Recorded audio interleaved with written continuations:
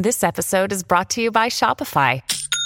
Forget the frustration of picking commerce platforms when you switch your business to Shopify, the global commerce platform that supercharges your selling wherever you sell. With Shopify, you'll harness the same intuitive features, trusted apps, and powerful analytics used by the world's leading brands. Sign up today for your $1 per month trial period at shopify.com/tech, all lowercase. That's shopify.com/tech. Hello, everybody. This is Marshall Poe. I'm the editor of the New Books Network. NBN listeners like to read books and buy them. So we thought we'd tell you that right now, our friends at Princeton University Press are having a remarkable site-wide sale. You can get 50% off books, including ebooks and audiobooks, with the code 50, F-I-F-T-Y, at checkout until May 31. You can save some real money on Princeton University Press books. I encourage you to go there and check it out. Welcome to the New Books Network. Hello, everyone, and welcome back to our podcast where we talk about new books in media and communications. I am your host, Marcy Mazzarato. With me today is Jonathan Beller, author of the book, The World Computer, Derivative Conditions of Racial Capitalism. Jonathan, welcome, and thank you so much for joining us today. Oh, thanks so much. Thanks for having me. So to start, I would like to hear a little bit more about your background, your professional educational background. What has brought you to this point? Okay. I suppose going way back, starting as a literature PhD student, I was very interested in the relationship between aesthetics and social change. And I got interested in the way in which decolonial literature and global South or third world literature at the time was challenging the social conditions as I grew up in them and as I understood them. But my studies made me realize also that some of the revolutionary aspirations of the writers that I was reading were yet unrealized. And the media ecology around me also made me think about cinema and visual culture as becoming more and more powerful in securing the world as it was. And so I became very aware that maybe there were limits at the time on the literary endeavor and that visual culture was becoming increasingly important. That realization sort of drove me into looking at a lot of film and thinking about cinema and radical cinema. And so I thought about, I began to see that cinema was also trying to transform the social order in really important ways. And that by disrupting patterns of visualization, you also changed patterns of understanding and created new relationships. So there's a lot there, but that was sort of the fundamental impetus, the recognition that visuality was not something that was just natural or given, but had actually been sculpted through a historical process, and that the way we saw the structuring of our perceptions and our apperceptions had a deep political instantiation.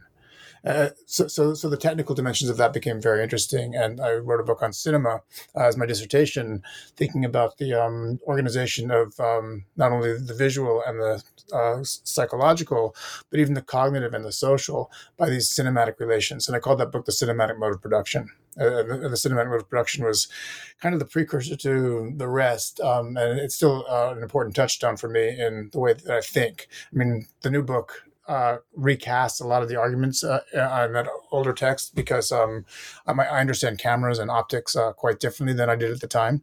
But that intervention in the production and reproduction of social relations by a medium became really central to me as I understood the cyberneticity, I suppose, of sociality. Okay, so this has really been something that you have been pondering for a long time. Yeah, like my whole life. Yeah. all that I remember anyway. Yeah, that's amazing. Yeah, sometimes it's, it's a particular kind of like a side project. So this is really something that you have dedicated your life to studying and continue studying. And so that's really fascinating. So when you talk about the world computer, which is, this is really an excellent book that for me as an academic, there's a lot of things and I was like, oh, okay, great. It's like, it's inspiring to be like, wow, this is because you really dive into the system, but the way that you do it, the way that you talk about it is a little different than what a lot of the literature that's already out there. So when you talk about the world computer, what do you mean by that? Yeah, that's a good question. I was trying to think about the global AI or the global operating system that currently seems to have the world in its grip and is directing us towards a path towards Armageddon. I mean, that's a lot to say, and maybe it sounds a little bit cheesy because it's very science fictiony. But what I had in mind really was kind of the virtual machine of racial capitalism, and that as I think about the conditions of possibility for future actions, I see that they're overdetermined and structured by the sedimentation of the logic and practices and meanings and systems of racial capitalism. So, I mean, that's saying a lot. I mean, you could also think about the world computer as being in dialogue with world systems theory and the Wallerstein kind of stuff, but also connected to notions of the coloniality of race, like Anibal Quijano talks about, or the coloniality of gender, like Maria Lugones talks about. We have these huge systems of abstraction emerging to effectively encode bodies and create the conditions for various actions, many of them violent, to be taken in relationship to these bodies for the purposes of value extraction. And so the world computer names as I said, the virtual machine, which coordinates and ordinates the conditions of production in global racial capitalism. And what brought you to the idea of specifically of looking at race and racial capitalism? And I suppose well, that's an interesting question because it's become so obvious to me that is a fundamental consideration when trying to analyze world organization that I hadn't really thought about the origins of that realization for a while. But I mean, it's basically I take these axes of race and gender as axiomatic in the organization of the social, and to me, understanding capitalism is not really possible without also understanding Cedric Robinson and Black Marxism, for example, the history of racialization that goes along with it. Because the organization of societies by this emergent category of race became part of the ways in which capital discounted the value and the claims of other people on the social, and licensed many forms of violence, which include settler colonialism, what's sometimes called primitive accumulation, all the forms of industrialization and toxic dumping, which take place to this day. And how do you think?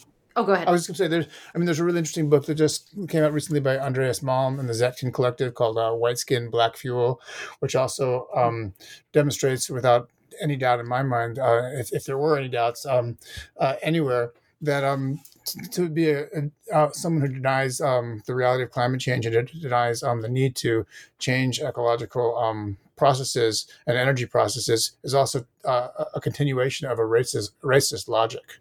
And so sometimes we don't know how to see the connections or the operations of race and racism or gender and heteropatriarchy in these systems, which seem so abstract and informatic.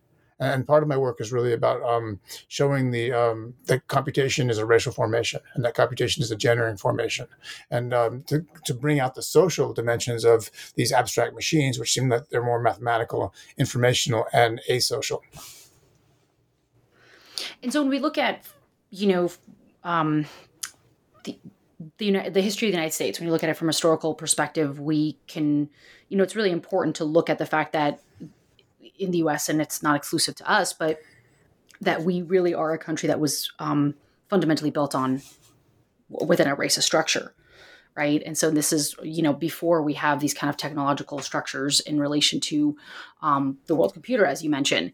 How do you think that these things connect in terms of the history of being built on a very patriarchal, racist ideology and practices? Yeah, I mean that is sort of the one of the challenges in the writing of the book is to make those connections, or at least surface pathways in which those connections can be made, where you have the encoding through what's someone like Stuart Hall or Simone Brown calls epidermalization of the practices around particular bodies, which are licensed or executable, right? So who can be sold as a slave? Who can be enslaved?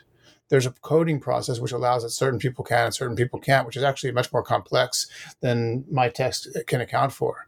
But the history of enslavement is a way of writing various social logics on bodies. And what's important to see is that that affects not only who's written, but who reads. And so the process of the history of slavery in the United States is also a subject-making practice for whiteness and white masculinity. And that this violent process, which is, as you say, foundational in the history of the United States and affects probably every place in the world in one way or another, becomes a process of encoding, which then gets built into our other relationships. I mean, it evolves through its percolation through juridical processes, through institutions, through ideology, through psychology, and those normalizations become part of what is encoded as machines begin to emerge and become decisive in the social. And you're looking this specifically within the context of power, right? Yeah, I mean, I'm thinking. To me, one of the other things that became really important to me in my writing and my teaching is to recognize that these things, which seem to operate in a kind of normative vein and naturalize social relations, are actually institutionalized through violent processes, and in many cases reproduce and even exacerbate those violences. My screen went to sleep. I want to make sure you're still there. Are you still there? Yes. Okay, good. Yeah, so power is absolutely central, and power is operational even in the most seemingly innocent transmissions. The book before this one was called "The Message Is Murder" because, in part, I wanted to foreground the fact that everyday communication rests on a sea of blood, and that our computational institutions, our energy production, our other institutions, the military-industrial complex, the carceral system, all of these things are today conditions of possibility for the operation of our machines. And the operation of those machines in producing the billionaires that they do and many of the other social relations which allow those billionaires to continue to stand are part of the way in which violence is normalized planet-wide. And you start your argument in the book by talking about the social difference engine and the world computer. And then you move on to really talking about what you title the computational unconscious technology as a racial formation. Can you talk about more about how that racial formation, I mean, you've touched on it a little bit. Can you talk more about how the unconscious really fits in with your argument there and how you introduce this topic?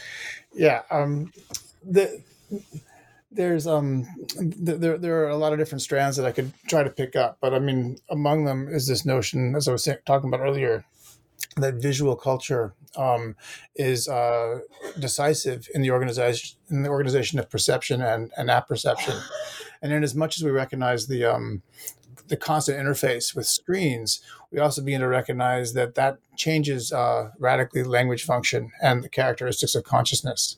And as soon as we start to play with language function and what is conscious, we're also saying something about the unconscious, right? We're also recognizing that certain knowledges have to be repressed, but not, and certain things have to be operative without our knowing in order for us to continue to be who we are and think as we do.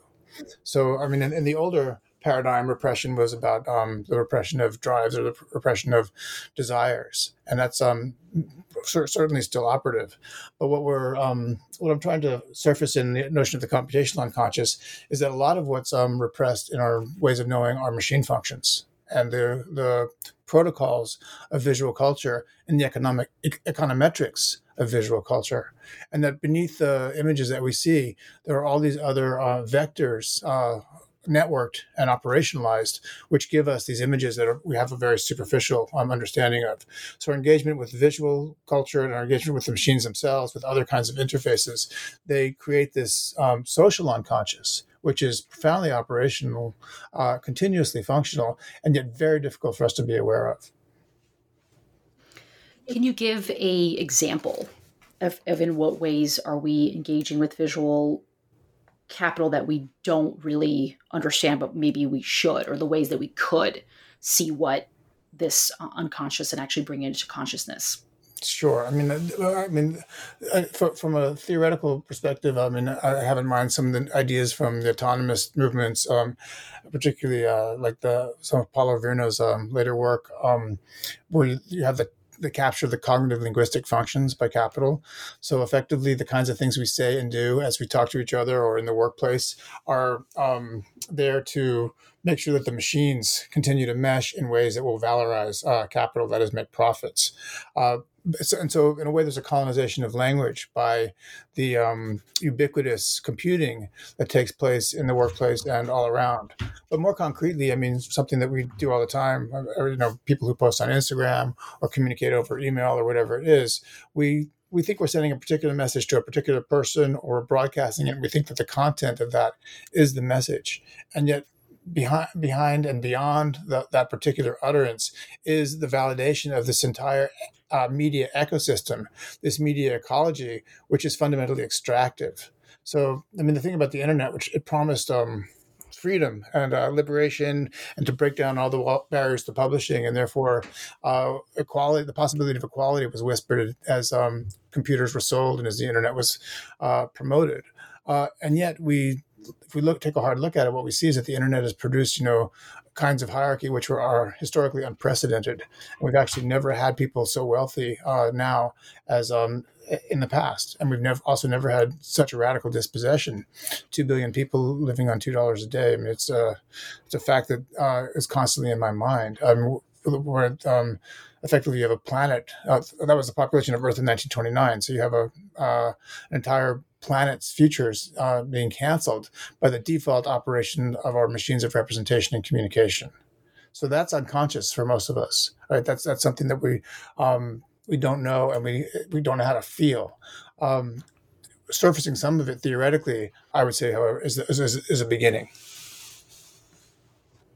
And how do you think it looks if and when a person is conscientiously aware of these power structures? For example, on the way they utilize a platform like Instagram. Yeah, well, it's this is the thing that Zizek and others have said about ideology. It's like we know very well, but we do it anyway, right? So this right, right. Yep. And this is the problem with ideology critique, right? It only goes so far. If it doesn't change our practice, then it's not really doing its job, which is why I've actually been thinking a lot about protocol redesign and recognizing that part of the difficulty with interfacing with existing machines is that we can't actually change the economic protocols which underpin the code.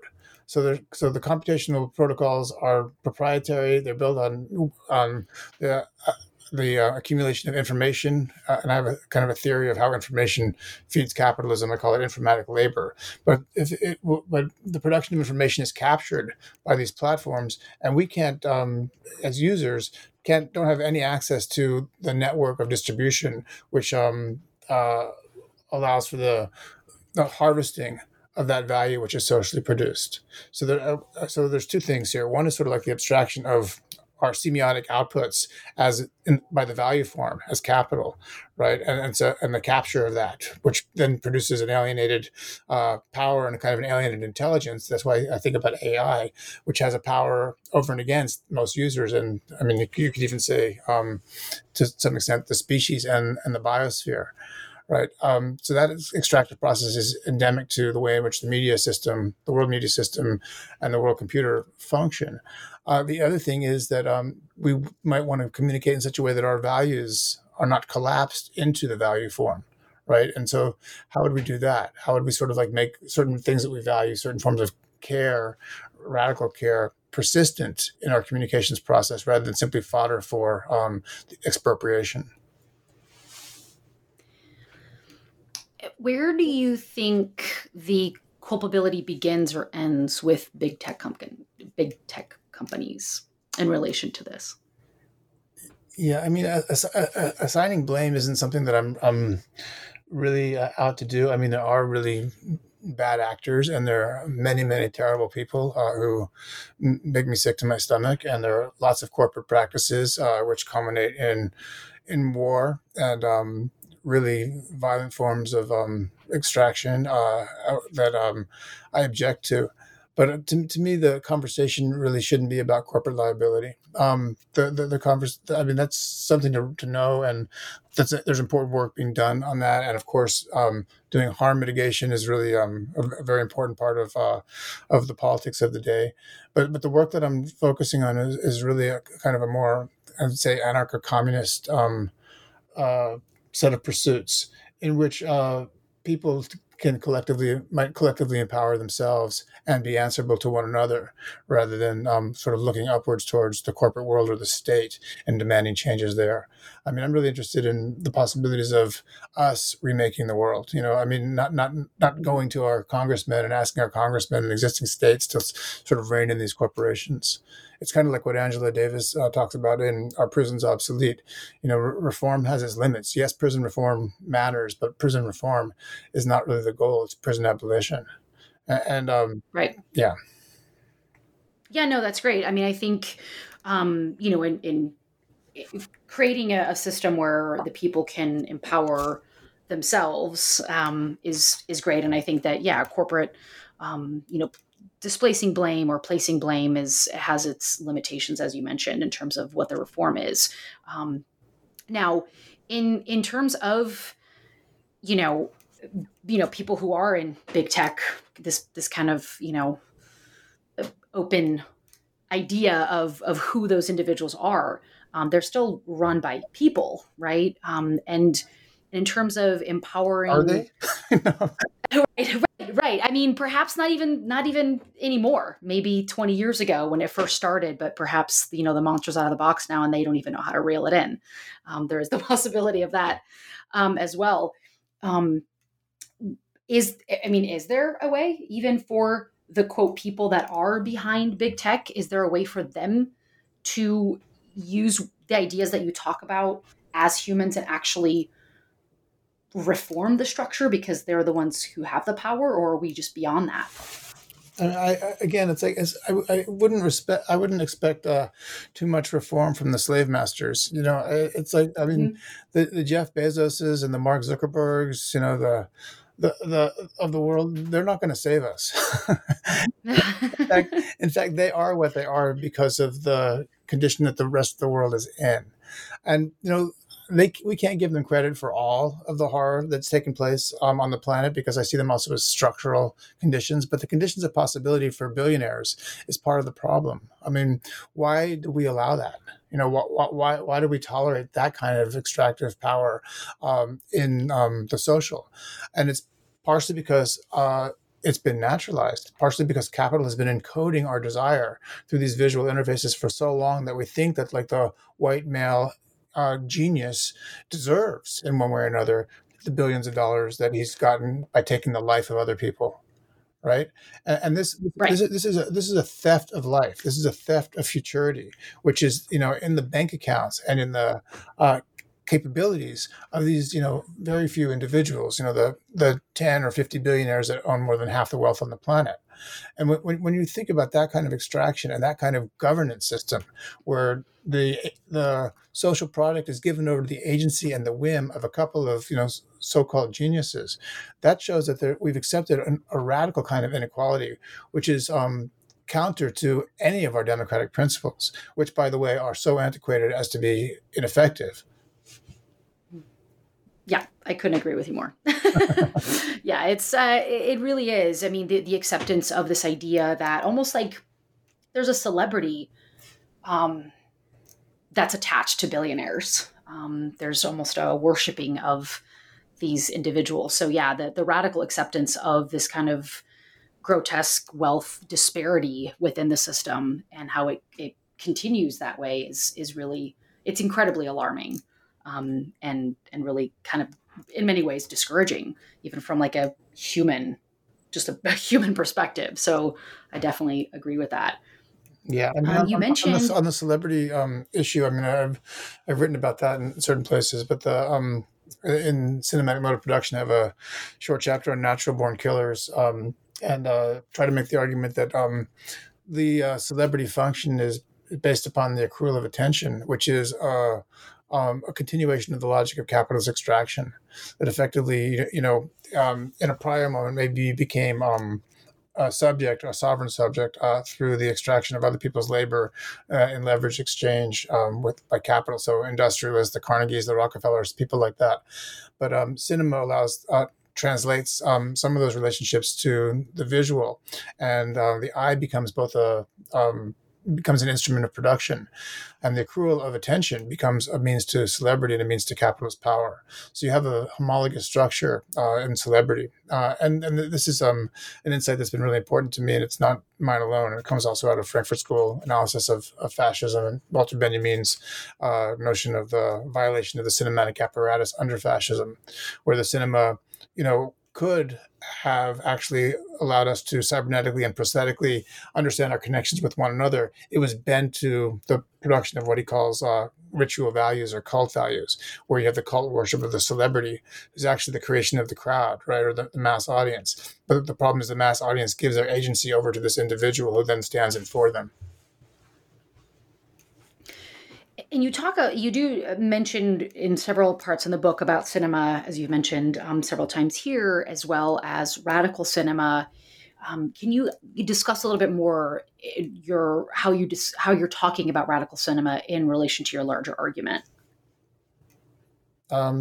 Yeah. Well, I mean, there are a couple of things. I mean, as I alluded to in the opening comment, the visual as a site of social control and social transformation became a really important part of my thinking, and actually still is. So, on the one hand, I first grasped the productive potentials of cinema by looking at revolutionary filmmakers. People like Eisenstein and Bertov, of course, but then third cinema makers, particularly Senegalese filmmakers who were able to disrupt the visual field in such a way that was thought to be, as Solanas and Chetino said, catalytic. I mean, that you could actually use the visual to organize people's recreation of the social. And as much as that was possible, it became very clear that it was a site of production, and that the technical outgrowth that is cinema, the outgrowth of industrialization, allowed for new possibilities in production and social production. At the same time, these capacities were being colonized by the capitalist market, particularly by Hollywood. So Hollywood and the celebrity system, as I described it, begins to reformat the visual field and forms of desire so that people would get some modicum of satisfaction or social currency in exchange for giving their desire and their practice over to the logistics of capitalism. And that's something, like I said, that's really fundamental. So in the current book, like in the World Computer, the films that I've been interested in are films which have kind of dealt with the checkmate of the visual by capital in one way or another, sort of been able to reveal or demonstrate to a certain extent just how deep the visual rabbit hole goes. So, for example, I was interested in a film by Cavan de la Cruz, a Filipino filmmaker who made a film called Squatter Punk in the slums on the outskirts of Manila. And unlike ethnographic film, which might give a very careful treatment of its subjects, Cavan manipulates using digital editing, manipulates the images almost violently. He solarizes them. He actually entered into the social space of the children that he's filming, and one gets a haircut, gets a mohawk, and sort of kind of intervenes in the social and stages certain things. But what one sees in his violent manipulation using digital technology is the simultaneity of the slum and the digital image. And so, in a way, I think of his work as just one example of a possible role for cinema, as creating a dialectical image in which there's no longer a possibility of imagining that objects just exist, or subjects just exist. That in fact, the integration of the digital goes all the way down into these social worlds of dispossession, and that you can sort of see through the entire system in a single image. That's why I think of him as creating these dialectical images, because you actually have to look through the history of the world in order to see what you're seeing. And so you think that his work specifically, or work like that, could be or should be more prominent in cinema, or can be something that kind of breaks away from what cinema really means today, which is a very capitalist mainstream form Well, I mean, of image making? I was giving that as only as one example because, I mean, honestly, I don't think there's a single solution or even one set of practices. I mean, the reason I picked that example is because it's from that example we can learn that mediation is different from representation. And that mediation is about the transmission of forces and the creation of networks, and that those are continuously in flux. So but that doesn't just like sort of sit there and say we need to make a million films like that. What it suggests is that when we make images or transmit images, we're actually engaging in a process of world making, and the more profoundly we understand what's implied by that and the unthought of that, the better chances we might have in making the worlds that we actually want, rather than the ones that we get by the default operation of the codes. So, I mean, more recently, I'm thinking about film as a derivative. It's a derivative on the social, meaning to say that it's a management strategy in which people are risking forms of capital in order to get more value out. So it's a risk management tool.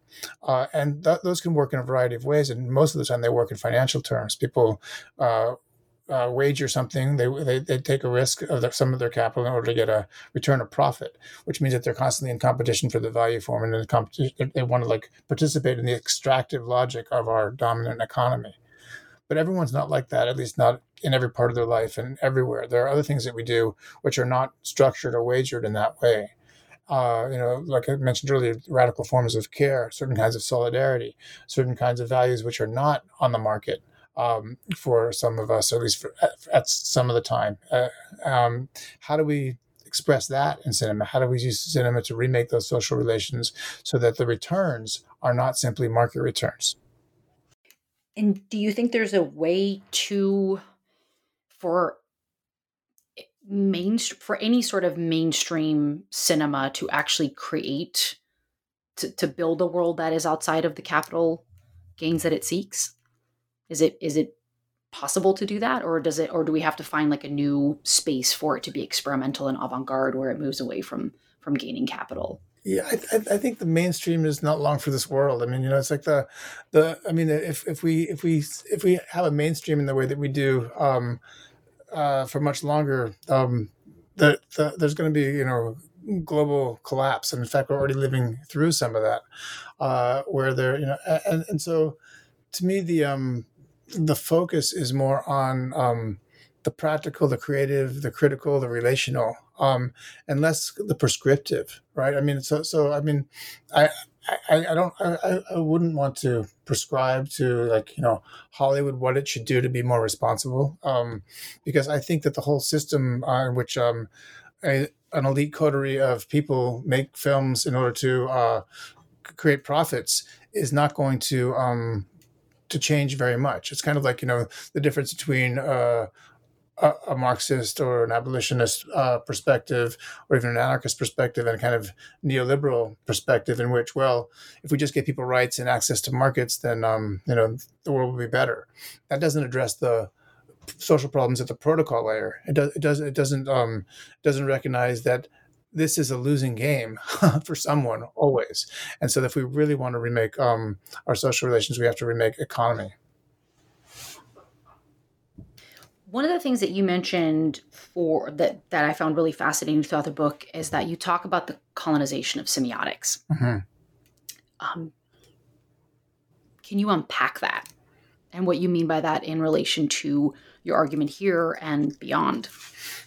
Yeah, well, I mean, it has a lot to do with things that I've mentioned already. This notion of the capturing of the cognitive linguistic by capitalism, the notion that much of our speech functions to allow the current system to continue to persist.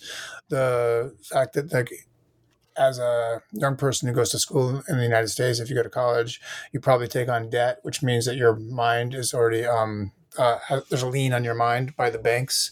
And so what you say and do and how you act and what you post and what you allow yourself to write and what you keep yourself from writing is already designed in advance to make sure that those loans get serviced.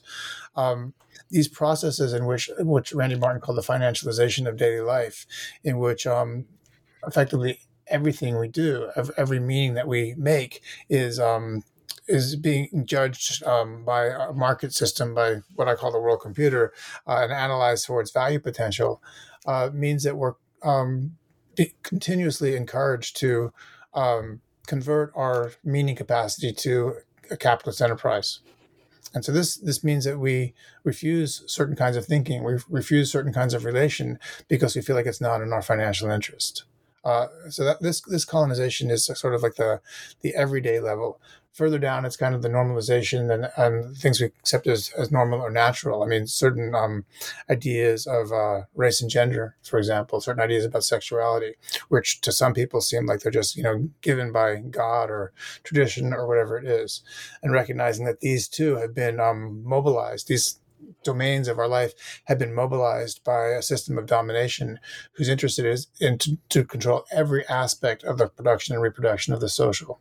So this granularity of the hold that racial capitalism has on our everyday practices, our everyday speech, our everyday thinking is what I mean by the colonization of the semiotic.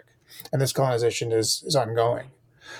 Transforming it, as I said, means not only changing the way in which we communicate, what we might allow ourselves to think and feel, but also changing our social relations and the cybernetics of our social relations. What kind of machines, what kind of materialities, what kind of connections, what kind of codes do we connect to one another with? Right now, those things are owned by other people. We might own our computers, but the software that runs in them, the internet that connects to, are all fixed capital. We pay rent on those things. We produce value for those things, not for ourselves. So there's a continuous extraction which takes place in all of our communications. Those are the kinds of things we have to address.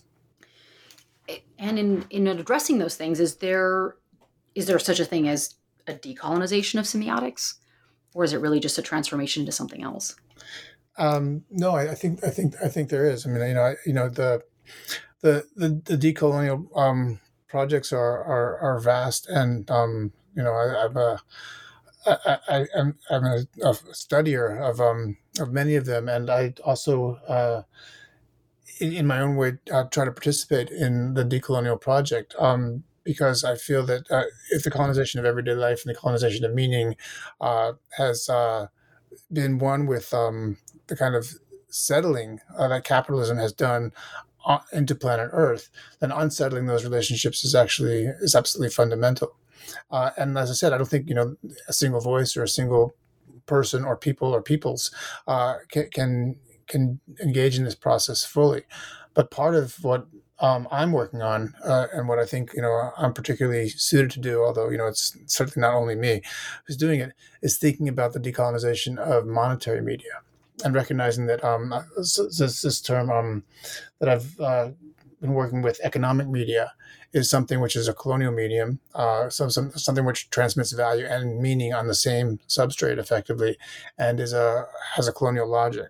So if you could analyze the protocols of that, then I think it's possible to decolonize those, so that, as I was saying, values can be abstracted on systems of value transmission, or what we think of as communication, that do not replicate colonial functions. So I'm sort of avoiding saying the word cryptocurrency here because I think cryptocurrency gets easily collapsed into something which we're ready to dismiss. But I do have this in mind. What I have in mind is the radical redesign of money in a way that does not recapitulate current systems of banking, current systems of extraction. I mean, there's a lot more to say about that, but I mean, I guess what I'm trying to say, if I wanted to sum it up, is that in my own practice, decolonization, my own thinking about decolonization is focused on the possibilities of the decolonization of the money form. So there's hope. Yeah, I mean, And I think I've gone a little bit beyond like the Kafka thing where there's hope, but not for us. I actually think that there is a possibility of remaking our relations of communication and valuation so that we can create cooperative forms of solidarity and world making. I don't think it's easy. I think it's actually a tremendous task. But I mean, a lot of my work now is trying to ask others to also work on a project of this kind, right? I mean, how do we think about the protocol layers of money and computation in one kind of framework, and how do we understand them well enough so that we can redesign them? And when we think about this globally, do you think is there a space, a place, a country, a subculture that is doing this work of decolonizing?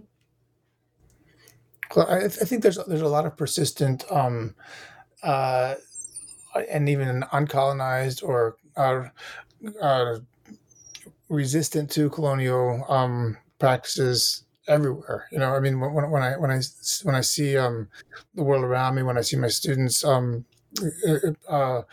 engaging in processes of mutual aid, when I think about what's going on in the Philippines, for example, with the pantries, the food pantries that people created in response to pandemic, where markets were created, where you came and got what you want and you brought what you had. Which were actually closed down by the government as if they were because they were suspected to be communist enticements to communism. But these kinds of practices which refuse the strictures of coloniality, plus the many movements and the tremendous amount of work there to reclaim, transmit, care for the knowledges of First Peoples. I mean, there are many things that are taking place which I think are very promising and necessary to a livable future. I mean, at least livable for most of us. There's hope. That makes me feel better about it. One of the chapters, so you have switching a little bit. There's in chapter 2, the computational mode of production. You really kind of highlight this really interesting argument about the programmable image of photo capital, where you're talking about image code, image, and just the computational representation of data visualization. You also talk about the geopolitics of the selfie and just this general idea of the programmable image. Can you talk a little bit more about that and kind of how you're looking at the code and the image and money? Sure. So I mean, those chapters are really about the computational mode of production. Understands that the images that we use are the result of prior codifications, and in as much as they're codifications, meaning that they're the results of concepts which are translated to machine functions. I mean, from the optics, you think about optics as a set of mathematical insights that are then translated to into glass. With earlier photography and cellulite, you had the chemical formulas, which were also conceptualized, translated onto the receiving surface behind the lens so that the photons could alter those chemicals in order to create an image. These things are not just sort of windows into the world, as Wilhelm Flusser tells us, but they are forms of computing. They are the abstract operation of concepts designed to get particular results. And so the image becomes a kind of program. And I drew a lot on Flusser's work in this book because something that Flusser said has really stuck with me, which is if you think about the 20th century, I mean, the cameras have organized the world for the benefit of cameras, right? And the vast proliferation of cameras, if you see that as sort of like an evolutionary vector, it's taken over the ecology of the planet, according to something that he refers to sometimes as the photographic program. This is a computational program as far as he's concerned, and I really build on this. I mean, the thing is that he's less interested in, but I think is really important, is that it's also a program of capital. Given what I was saying about attention economy earlier and the image as a an interface with the eye, which is then can capture value, effectively industrializing the eye, then you have a program for value extraction, which becomes, increasingly prevalent as we move from the 20th century into the 21st. As digital culture sort of sutures itself to screens and absorbs all prior media in what's called convergence. You have not only the convergence of media and computation, but I argue the convergence of capital and computation. So computational racial capital, the computational mode of production, these becomes ways of rethinking the meaning of and function of screens. So the programmable image means, one, that images are programmed. You can think paradigmatically of advertising, but also, given what I've said, also things like Hollywood, as creating social programs which not only extract in the instance of consumption, but also design audience and peoples for further extraction several cycles down the line, right? So you have this curating of the senses and practices and beliefs by the images, because people are being programmed by their function, and these functions are organized by the aspirations of capital to continuously create profits for itself. Of course, these programs also include programs for racialization, programs for gender identification, and promulgate many of the violences endemic in our current systems of the racist system and the heteropatriarchal system of kind of white capitalist, white supremacy and capitalism. So that those are part of the programming dimensions, which are organized, as it were, from above, or by many people unconsciously, because the way you make an image has already been learned so deeply and profoundly that those things have been naturalized. The programmable image also implies the possibility that our interface with images can reinflect the meanings of those images. So the question becomes, how do we reinflect them? Do we reinflect them so that we get a little share of capital as well, but nonetheless valorize capital? Or are there other dynamics in which we can reinflect images and program them to do a different kind of work? And create different orders of social relations than simply the default ones that validate capital. So this is the space. This question of the programmable image becomes a very important understanding of the interface and also of labor, because it says that one of the things that's happening as we interface with images is we're producing new information, and that new information is a form that is actually what can be extracted by the fixed capital that is global computing, and in fact, I guess the suggestion is, maybe it's more than a suggestion. It's a claim, even an argument, that this has become a paradigmatic form of capitalist production. And when you look back retrospectively at other moments in production, you can see emerging the process of creating state changes in matter as fundamentally the way in which the hieroglyphics of the commodity were read by capital. What is the value of something? Well, it's the abstract universal labor time in that thing. How do you know what's there? You understand the change that's been made on that material and compare it to the changes that have been made in the rest of the material world. And so this was, in a way, you could say that capitalism was always already a form of computing.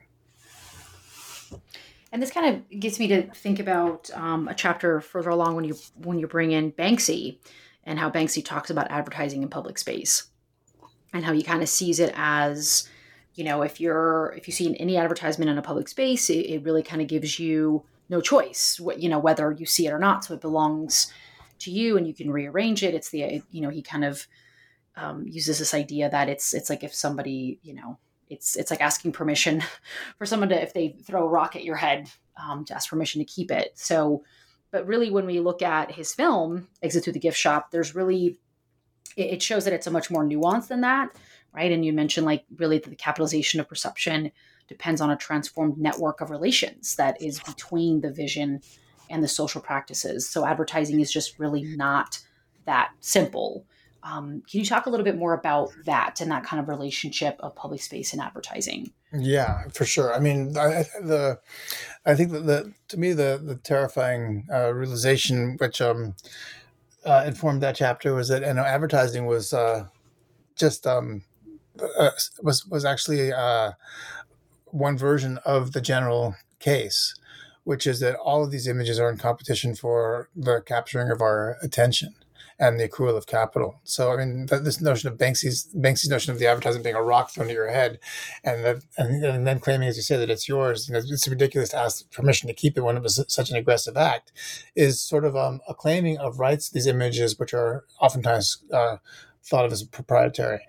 So there's kind of a punk or anarchist dimension to this part of Banksy, where take it, you use it for whatever you want, because it's it's an assault weapon that was directed at you. So in your own defense and in the defense of the things you care about, take advantage of it.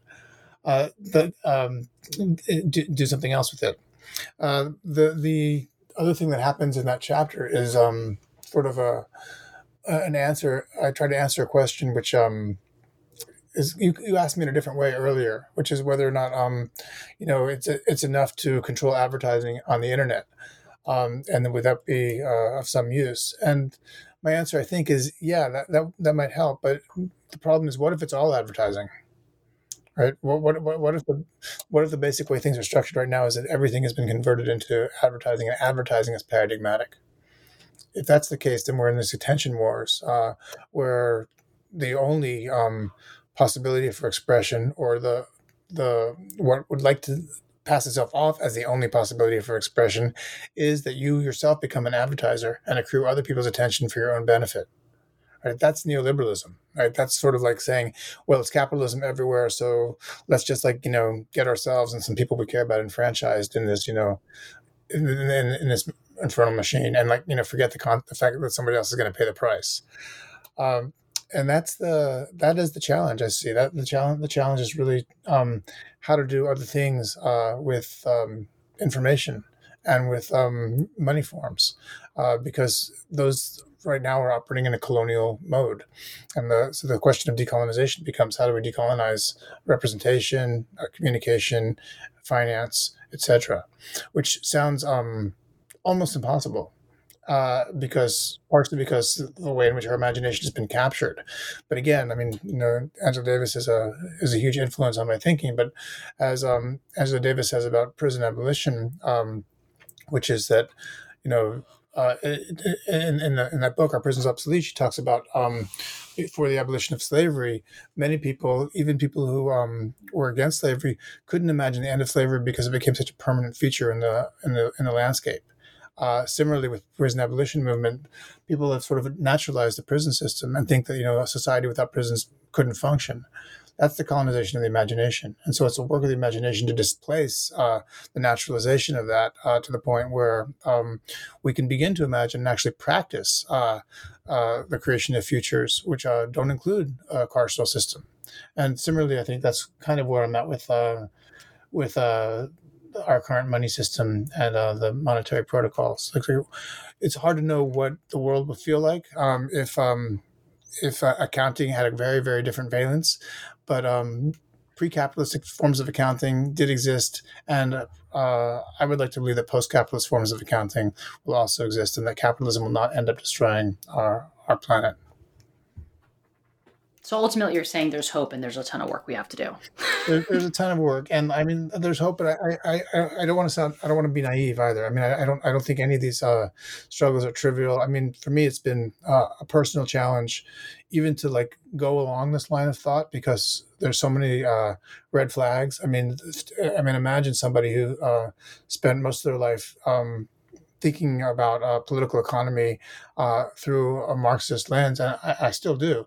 But imagine somebody coming around and saying, "Well, look, let's think about finance differently. Let's think: is there a possibility of radical finance? Can we actually finance the revolution, right? And can we finance the revolution in such a way that we create the values necessary to revolutionize the social, and not make that into a profit system? Can we create cooperatives, as I was saying? Can we create relations of production, networks of production and relation, which are just and which are fair as far as all players are concerned, and do so in a way that is not damaging to others outside of those networks? I think that's a very difficult thing even to ask. I mean, and to answer it is is harder still. It is. It's the idea of like, well, if you smash one, ideology, what's going to replace it, or how do you replace it, right? If you're just going to get rid of capitalism, there's going to be another ism that's going to replace it. But what will that be? What will that look like? So yeah, I mean, you're really presenting some, there's so much. I mean, even for me personally, there's so many things in your book that I think are incredibly thought provoking, and very much needed into the conversation, because what can we do? How can we decolonize? When you mention like the colonization of the imagination, that's really a terrifying thought in a lot of different ways, to really think about how things became naturalized. The idea of the prison system, the idea of slavery, the act of that, and how it just became ingrained in culture. So it really is, in many ways, I think, terrifying to us to see that reality, and then what can we really do to make it better? That's a big question. It's a very big question. It is indeed. Yeah. So as we wrap up this really enlightening conversation, what's next for you? What is, after you wrote this wonderful, enlightening book, what are you currently working on, or what are you hoping for the future with this? Well, I'm actually working on a book which I think now is going to be called Notes for the Decolonization of Money, and I'm trying to take some of do some of the work that I said ought to be done. Yeah, great. It's difficult to do it well, and I'm sort of like shifting fields a little bit as I think more about economics and finance than I have done in the past. But I am really interested in systems of account and the way in which monetary issuance takes place. I'm interested in the emergence of cryptocurrency as a new medium. And just to make, since this is a podcast, I just want to make it clear for anybody who might be listening. No, I do not think that Bitcoin is a revolution. No, I do not think that Bitcoin is going to save the world, or Ethereum for that matter. But what I do think is interesting about these things is the possibility of taking money away from the complete control of nation states, and creating money forms that carry with them different narratives and other meanings. So, for example, the U.S. If you hold U.S. dollars, I mean, you're invested in the U.S. Whatever you might say, your wealth and power depends upon the continuation of the U.S. state, and that narrative is operative consciously and unconsciously for probably anyone who holds that currency.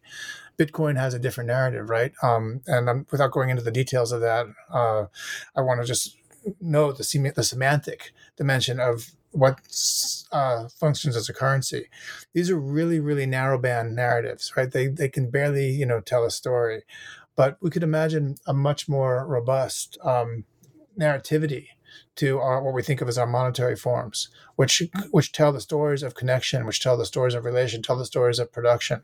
And this is sort of like the remaking of communications and of what I call economic media in a decolonial mode, where many of us can be the authors of our currencies, right? And that we can collectively author currencies in a way which carries with it the social imaginations which we care about. And so that's kind of the next book. There's this possibility of doing to the economic system what the internet was supposed to do to the world of publishing and representation, breaking down the walls. Wonderful. Well, we're looking forward to those notes, Jonathan. That'll be great. Thank you. And I'd love to have you come on and talk about that book when you get it done. That'll be a fun conversation. No, thanks so much. So, I look forward to that. Thank you again. Thank you again, Jonathan, for joining us, and thank you to our listeners for tuning in. Until next time, everyone. Cheers.